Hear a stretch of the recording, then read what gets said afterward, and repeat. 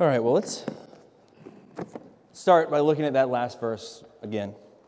Jesus said, "Truly I say to you, there is none who has left house or brothers or sisters or mother or father or children or lands for my sake and for the gospel, who will not receive 100-fold now, in this time, houses and brothers and sisters and mothers and children and lands with persecutions, and the age to come, eternal life. But many who are first will be last, and the last will be first." So I wrestled pretty hard with this passage this week. It's a pretty famous one. It's one I imagine a lot of us are familiar with. It's usually called the rich young ruler. But for me, the thing that has drawn my attention all week long, the thing that I have been focused on are those last couple of verses. They have been a sobering reminder to me of exactly what Jesus has called me to, of what Jesus has called us to as a church, what Jesus has called anyone to who says they're his follower. Because on one hand, he's called us to joy, right? He's called us to houses and brothers and sisters and mothers and children and lands and in the age to come, eternal life. He's called us to deep fulfillment. He's called us to know and to be known by the living God. Those are great things. But he has also called us to uncompromising faithfulness. He has called us to follow him into lives that involve painful sacrifice, into lives that involve persecution. He has called us out of the comfort and the complacency of our daily lives and into this gritty reality that is daily discipleship, following Jesus. Today it's Martin Luther King Memorial Sunday, and Dr. King is a great example of this. This afternoon, I mentioned at our house, we're going to be reading the letter from a Birmingham jail. I hope you'll join us. If you come, you'll see that letter is about just this thing. It is a letter that came as a response to Christians who were encouraging him to take an easy road. They were preaching conformity and patience with a broken system. But instead, Dr. King, he chose to follow the law of God instead of the law of men. And he followed that into persecution. He followed it into hardship, and he followed it to death. So today, as we're looking at this passage, that's what I want us to think about. I want us to think about the radical call for us to follow Jesus. I want us to see first, what is the content of that call? What has Jesus asked of us? And then secondly, I want us to ask a more practical question. What will our lives look like if we respond? What does it mean for you and me today? And then finally, what is going to empower us to do that? How is it going to be possible? So let's jump in, okay? In the passage today, it starts off with Jesus. He meets this rich man. He's a powerful man. He's a young man. And after coming to Jesus for advice, this guy leaves upset. He leaves in despair. He leaves full of sorrow. And at the end of that interaction, here's what Mark tells us. If you got your Bibles, open them up. If you don't have a Bible, take one of these. It's yours. Page 494. It says on verse 23, "And Jesus looked around and said to his disciples, 'How difficult it will be for those who have wealth to enter the kingdom of God.' And the disciples were amazed at his words. But Jesus said to them again, 'Children, how difficult it is to enter the kingdom of God. It is easier for a camel to go through the eye of a needle than for a rich person to enter the kingdom of God.' And they were exceedingly astonished, and they said to him, 'Then who can be saved?'" When Jesus makes this comment about rich people, the disciples are shocked. They are shocked by Jesus' response to this wealthy guy. But today we're not really shocked, right? We are very comfortable seeing rich people get called out these days, right? We, in our movies, rich men are almost always the villains now, right? In our fiction and in real life, there are a lot more Lex Luthors than there are Bruce Waynes. If you are like me and you were watching the news this week and paying attention to a lot of the things you were said, when you hear Jesus say, it's harder for a camel to go through the eye of a needle than for a rich man to enter the kingdom, maybe if you're like me, you probably said, yeah, I can see that.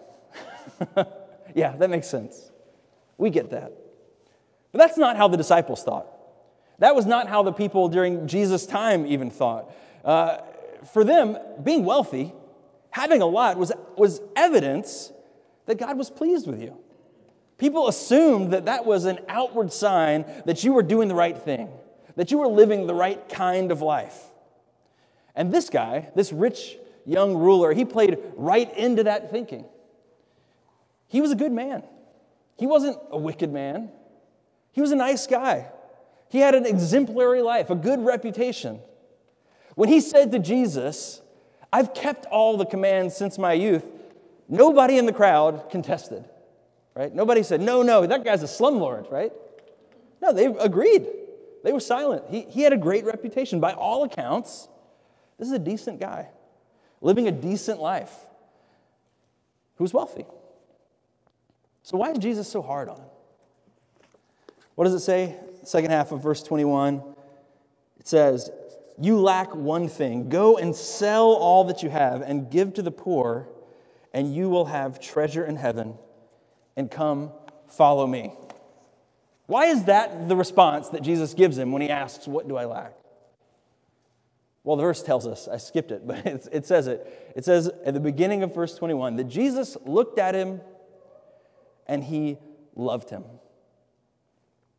I think if we could just focus there for a second, we could learn a lot from that in the church. We could learn a lot from Jesus' approach to this guy, because I think a lot of times, at least I know I'm this way, that I'm so worried about making Christianity palatable, that making it acceptable, that I'm really slow to tell people the hard truths. I'm slow to tell people what it really will cost them to follow Jesus. But Jesus wasn't that way, right? Jesus loved this man too much to make it seem easy. He loved him too much to let him think that he was getting close to the kingdom with his lifestyle. He loved him too much to let him think that he was a pretty decent guy who just needed to make a change here and there, and then he'd be on the way to eternal life. He loved this guy too much to let him believe that his unchallenging and comfortable religious life was the same thing as knowing God. But he already suspected that. You can tell, right? This man already had the notion that there was something lacking. That's why he came to Jesus in the first place. This guy had it all. And yet, he couldn't escape the feeling that he was still lacking something.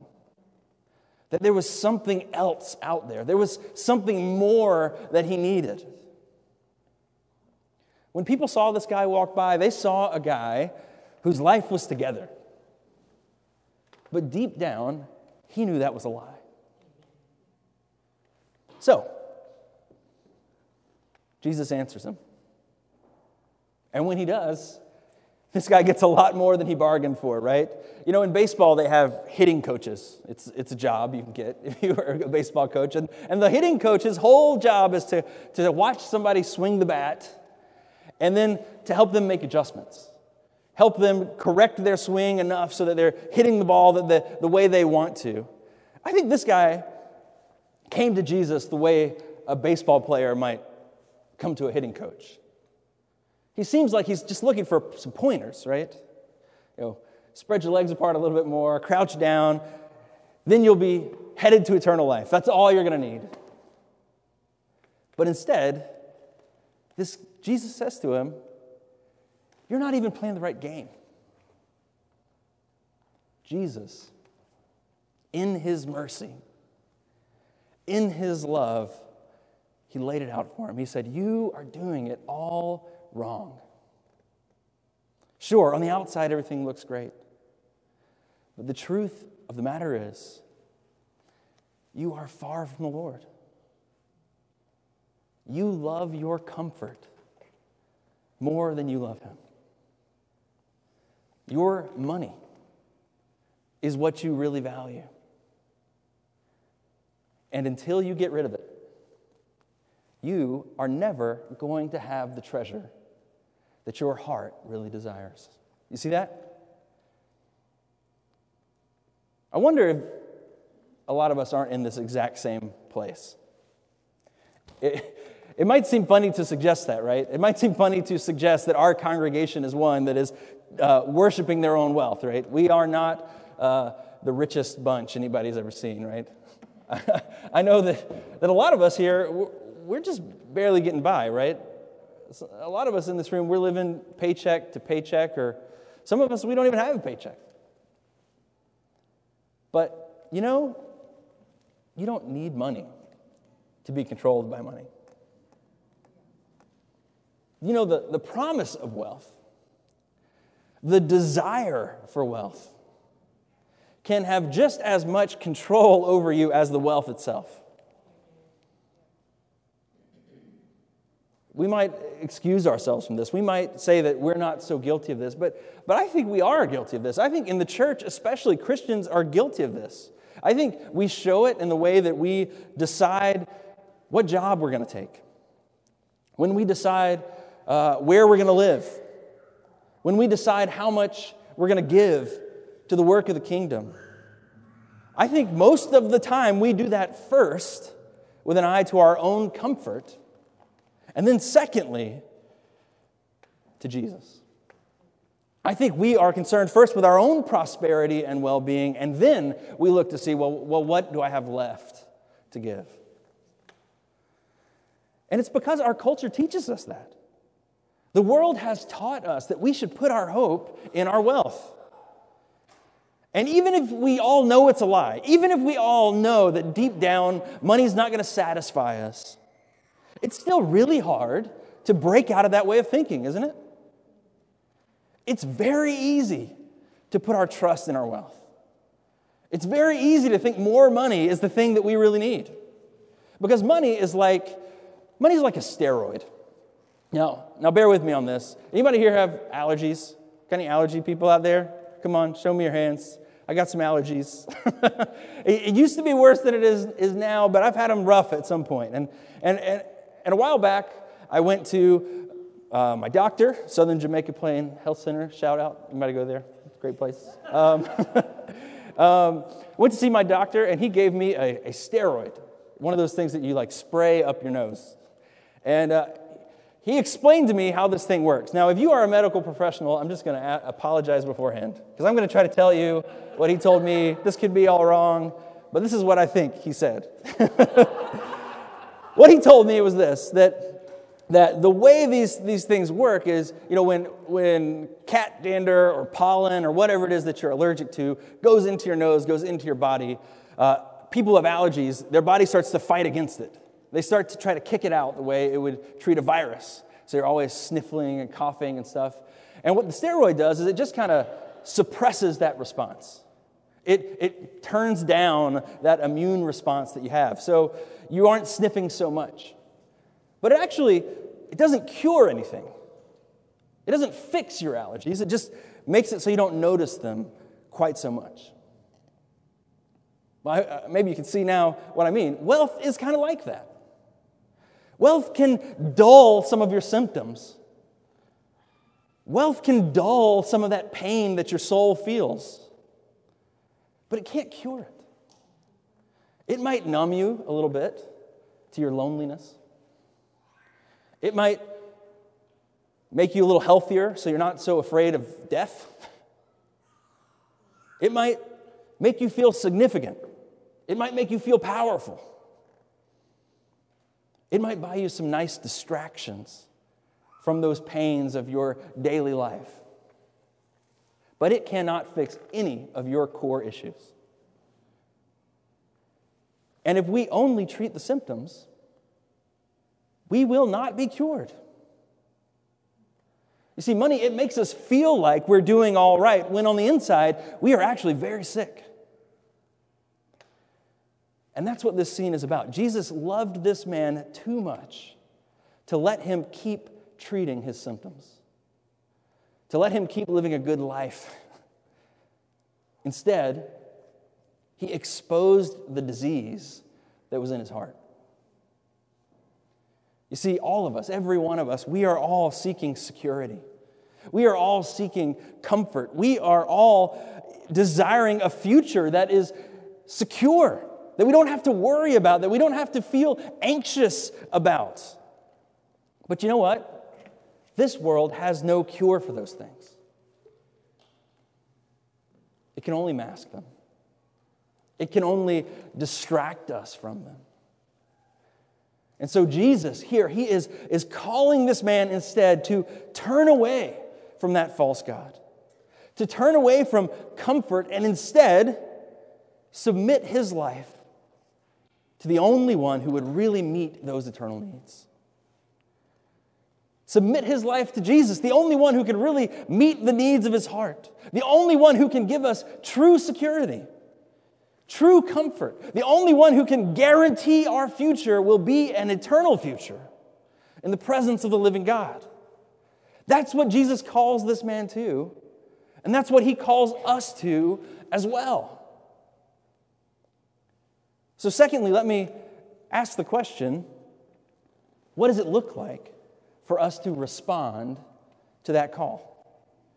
What will your life be like if you hear Jesus calling and respond to him?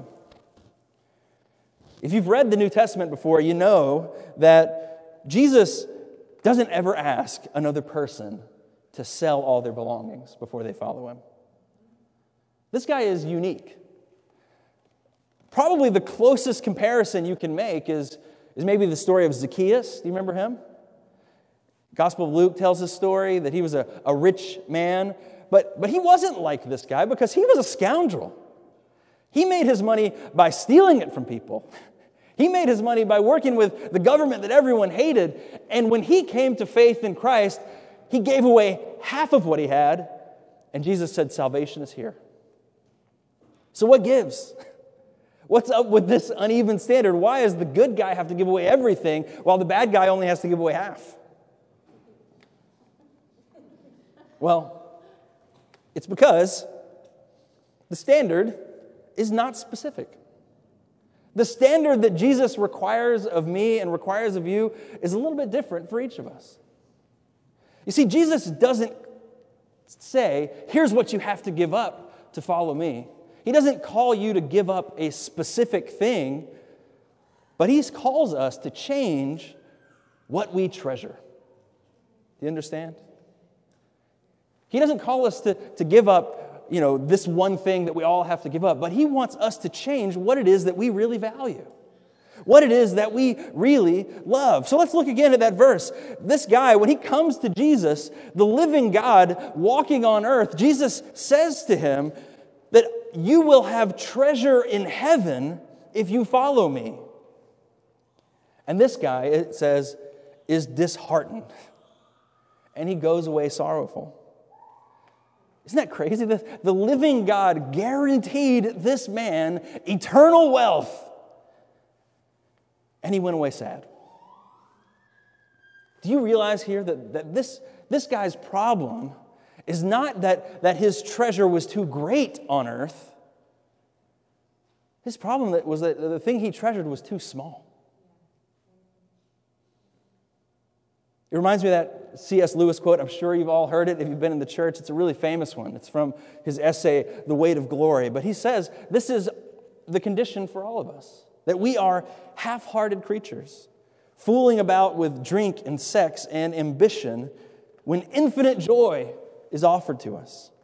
Like an ignorant child who wants to go on making mud pies in the slum because he can't imagine what is meant by an offer of a holiday at the sea. We are far too easily pleased.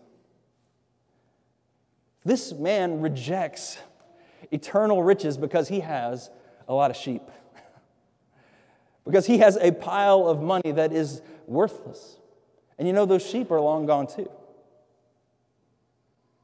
You see, what he really treasured were all things that fade. Not the eternal. Not the living God. So hear this. That call to sell everything you have is a call for us to stop being so easily pleased. It's a call for you to stop fixing your heart on temporary trinkets. Because what you really need is bigger than that. What you really need is eternal life. What you really need is a relationship with the ever-living God. But there is some hard truth that comes along with this choice. Because whenever we choose the right thing, if we ever choose God, Jesus tells us it comes at a cost. You may not have an inheritance, right? We may not have a ton of money that we've got to give up, but there is always something that Jesus is going to ask you to give up.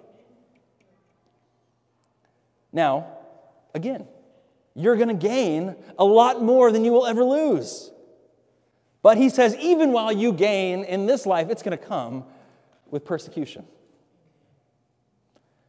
The truth is, if you decide to lay down your wealth and follow Jesus, the world is not going to understand you. People are going to call you a fool. They're going to mock you. And you know what else? Sometimes your life will actually get harder. If you had chosen that path of least resistance, as you look around and see people who aren't following Jesus, you're going to look around and say, this isn't better. This is harder. And here again, I think is a great opportunity to bring up Dr. King. You know, Dr. King was a smart guy. He was a gifted, brilliant guy. He came to Boston in 1955 to do a PhD. Just down the street, you know, I don't know if you know, like every town has a Martin Luther King Boulevard, but not every town actually had Martin Luther King for a while. BU, right down the street. The director of the BU Research Center said that when he came to Boston for the first time, he felt free. Now, I'm not going to say that Boston was some kind of mecca for equality even back then, but the truth was, coming from the South, he came to Boston and he felt free. Free to go to a restaurant and be served. He was experiencing a type of equality he'd never seen before. And you know what? He could have settled for that.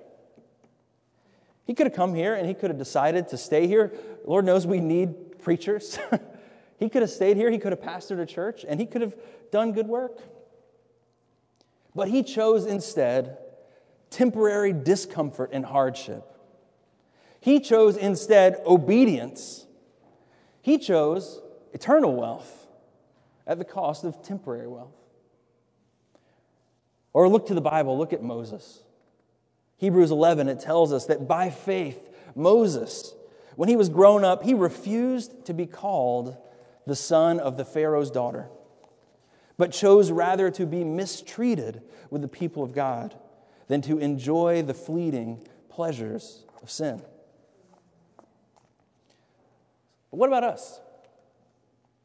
What will this actually mean for us? What will it mean for you to reject the mud pies and choose the real thing?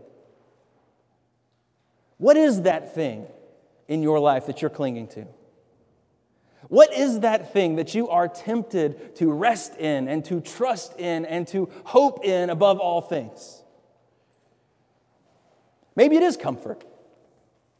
Maybe it is security. Maybe the thing that God is calling you to is to stay here, to endure here, to do ministry here in this city where perhaps you'd have to give up some of your dreams. The dream of a house with a yard. The dream of winter in a place where it isn't -5 degrees. Or maybe for you, selling everything means breaking off a relationship that doesn't glorify God. Maybe for you, selling everything means being content, being single. when there's no eligible people around. Maybe these examples of famous people like Martin Luther King and Moses, maybe they're not helpful because maybe the thing you're clinging to is the hope of glory. Maybe what it's going to mean for you to sell everything is just to be content with the ordinary. To find God's blessing in the monotony of the routine. Of getting up, going to work and being faithful. Of raising your children. Of following Jesus in humility and obscurity. And having nobody ever know what you did. I really don't know what it means for you. Like I said, it means something a little different for all of us. But here's what I do know. The call to follow Jesus is always a call to sell everything.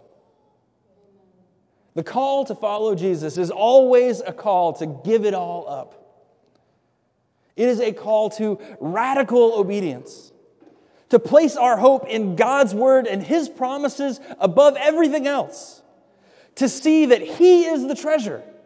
That Jesus is the priceless treasure worth more than anything else. And folks, if you are on the fence about this decision, if you're not convinced that He is really worth it, I just want to tell you, this is my testimony, He is. Jesus is worth it. You know, the promises He makes in this verse, if you're not careful, you might miss it. But, He says that everybody who comes to Him will receive 100-fold now. In this time, houses and brothers and mothers and children and sisters and lands. He says that's now. That's not some abstract future spiritual reality. He's saying that if you follow me, you will have this now. And you know what that is? That's a promise of the church. That is a promise that we get to experience right now, that if you follow Jesus, you immediately become a part of this covenant people of God, that right now, here in this room, He has given us a foretaste of eternity. He has brought us into this family now that is made up of people from every tongue and tribe and nation gathered together to worship Him above all things. Right here. Right now, you don't have to wait. And even though there's going to be trials, He says that, with persecutions, I guarantee if you follow Jesus, you will never regret it. So what does it mean practically? What does it mean for us to sell everything and to follow Him? Well, it means that we live in a way that proves that we desire, more than anything else, that we desire Jesus. That we desire to know Him and to be a part of His covenant people. That's what it means. That we follow Him no matter what the cost. But how can we do that? It all sounds really noble. It's all very inspirational. We look at these big heroes of the faith and it sounds great. We want to be like those people. But just being inspired is not enough. Just being inspired is not going to be enough to make you live this way your entire life. It might be enough to get you to write a nice, passionate Facebook post. Being inspired might be enough to make you feel something deeply for a moment. But when those persecutions start to come, when you start to feel the hardship, those good intentions, that inspiration, those figures that we're looking to, those people aren't going to be enough. That's not going to be enough to sustain your resolve. So what is it? What's going to keep us committed when the hardship comes? What is going to keep you following Jesus when that daily, unglorious monotony of following Jesus washes over you? When you know it's a commitment every single day. When you face temptation and you have to fight it while everybody around you is just giving in. When the romance of being obedient wears off and you're left with the reality of it. When you do give up things for Jesus and you're suffering, and you see other people who aren't giving up anything and they seem like they're doing fine, what then? Well, then, you're going to need more than good intentions. Then, you are going to need Jesus himself. Then, you're going to need to remember that you are a sinner, actually. You are a weak and needy and miserable and imperfect sinner. And so was Dr. Martin Luther King. So was Moses. And you know, our salvation is not dependent on our ability to do this perfectly, just like theirs was. You see, the truth is, we're never going to give it all up perfectly. We're always going to wrestle with that pull, that temptation. We're always going to be tempted to look for comfort and ease. We're always going to be pulled in that direction of complacency and lukewarmness. If the only way for us to get treasure in heaven was to have an undivided heart, was to be entirely devoted to God, then the truth is, we'd all be like this guy in the story. If it was all up to us, we would all have to leave full of sorrow, alone, despairing. But of course, that's not all there is. The gospel message is much better than that. The gospel message is that it's Jesus' obedience, not our own, that guarantees that treasure. Not even a hero like Martin Luther King was radical enough to make it there on his own. That's what that whole camel through the eye of the needle thing's about, right? It's impossible. Salvation's impossible apart from God. But if you look closely at this passage, you might see it from a different angle. If you look closely at this passage, you might realize that what Jesus is really calling us to, He's already done Himself. You see, Jesus is the real rich young ruler in this passage. And when Jesus calls you to come and sell everything and follow Him, you got to realize that He has already given up far more for you. You see, Jesus was far richer than you will ever be. He didn't just give up the temporary worldly things for you, but Scripture tells us that He gave up the eternal riches for you. That He stepped off His heavenly throne and He came down to earth to bear your sins on the cross. He came down so that on the cross He could take your penalty. That He could take the penalty for your comfort seeking, for your contentment with the temporary things, and He could pay for them forever. He came to the cross to give you His eternal riches. That is the glory of the gospel. And folks, I want to tell you, if you repent today, if you trust in Him, then when you face that hardship, when you face that persecution, that will come, when you long to turn back, when you want to find an easier life, the thing that will keep you strong is not going to be your own resolve, but it will be the Spirit of the living God in you. It will be the fellowship of the saints. These people walking alongside of you, encouraging you on. It'll be the confidence that He has already given you an inheritance that will never fade. A kingdom that is imperishable and undefiled and unfading. Folks, I want to encourage you, it's not easy. But the longer you walk with Jesus, the less you will be tempted, the less you will be fooled. The more easily you will see through these empty promises. The more you know Jesus, the less you'll be content with the mud pies. If you'll join me, let's pray. Father, I'm grateful for your word. I'm grateful for this call to give it all up and follow you. And when I look at the lives of these great men and women of the faith who have gone before us, I know that I am nothing special. But Lord, you are. I thank you that you are the one who gave it all up for us. And I pray that you would transform our lives, that you would make us into people who are not afraid of the cost. That you'd make us into people who live not for today, but for eternity. Father, we pray in Christ's name. Amen.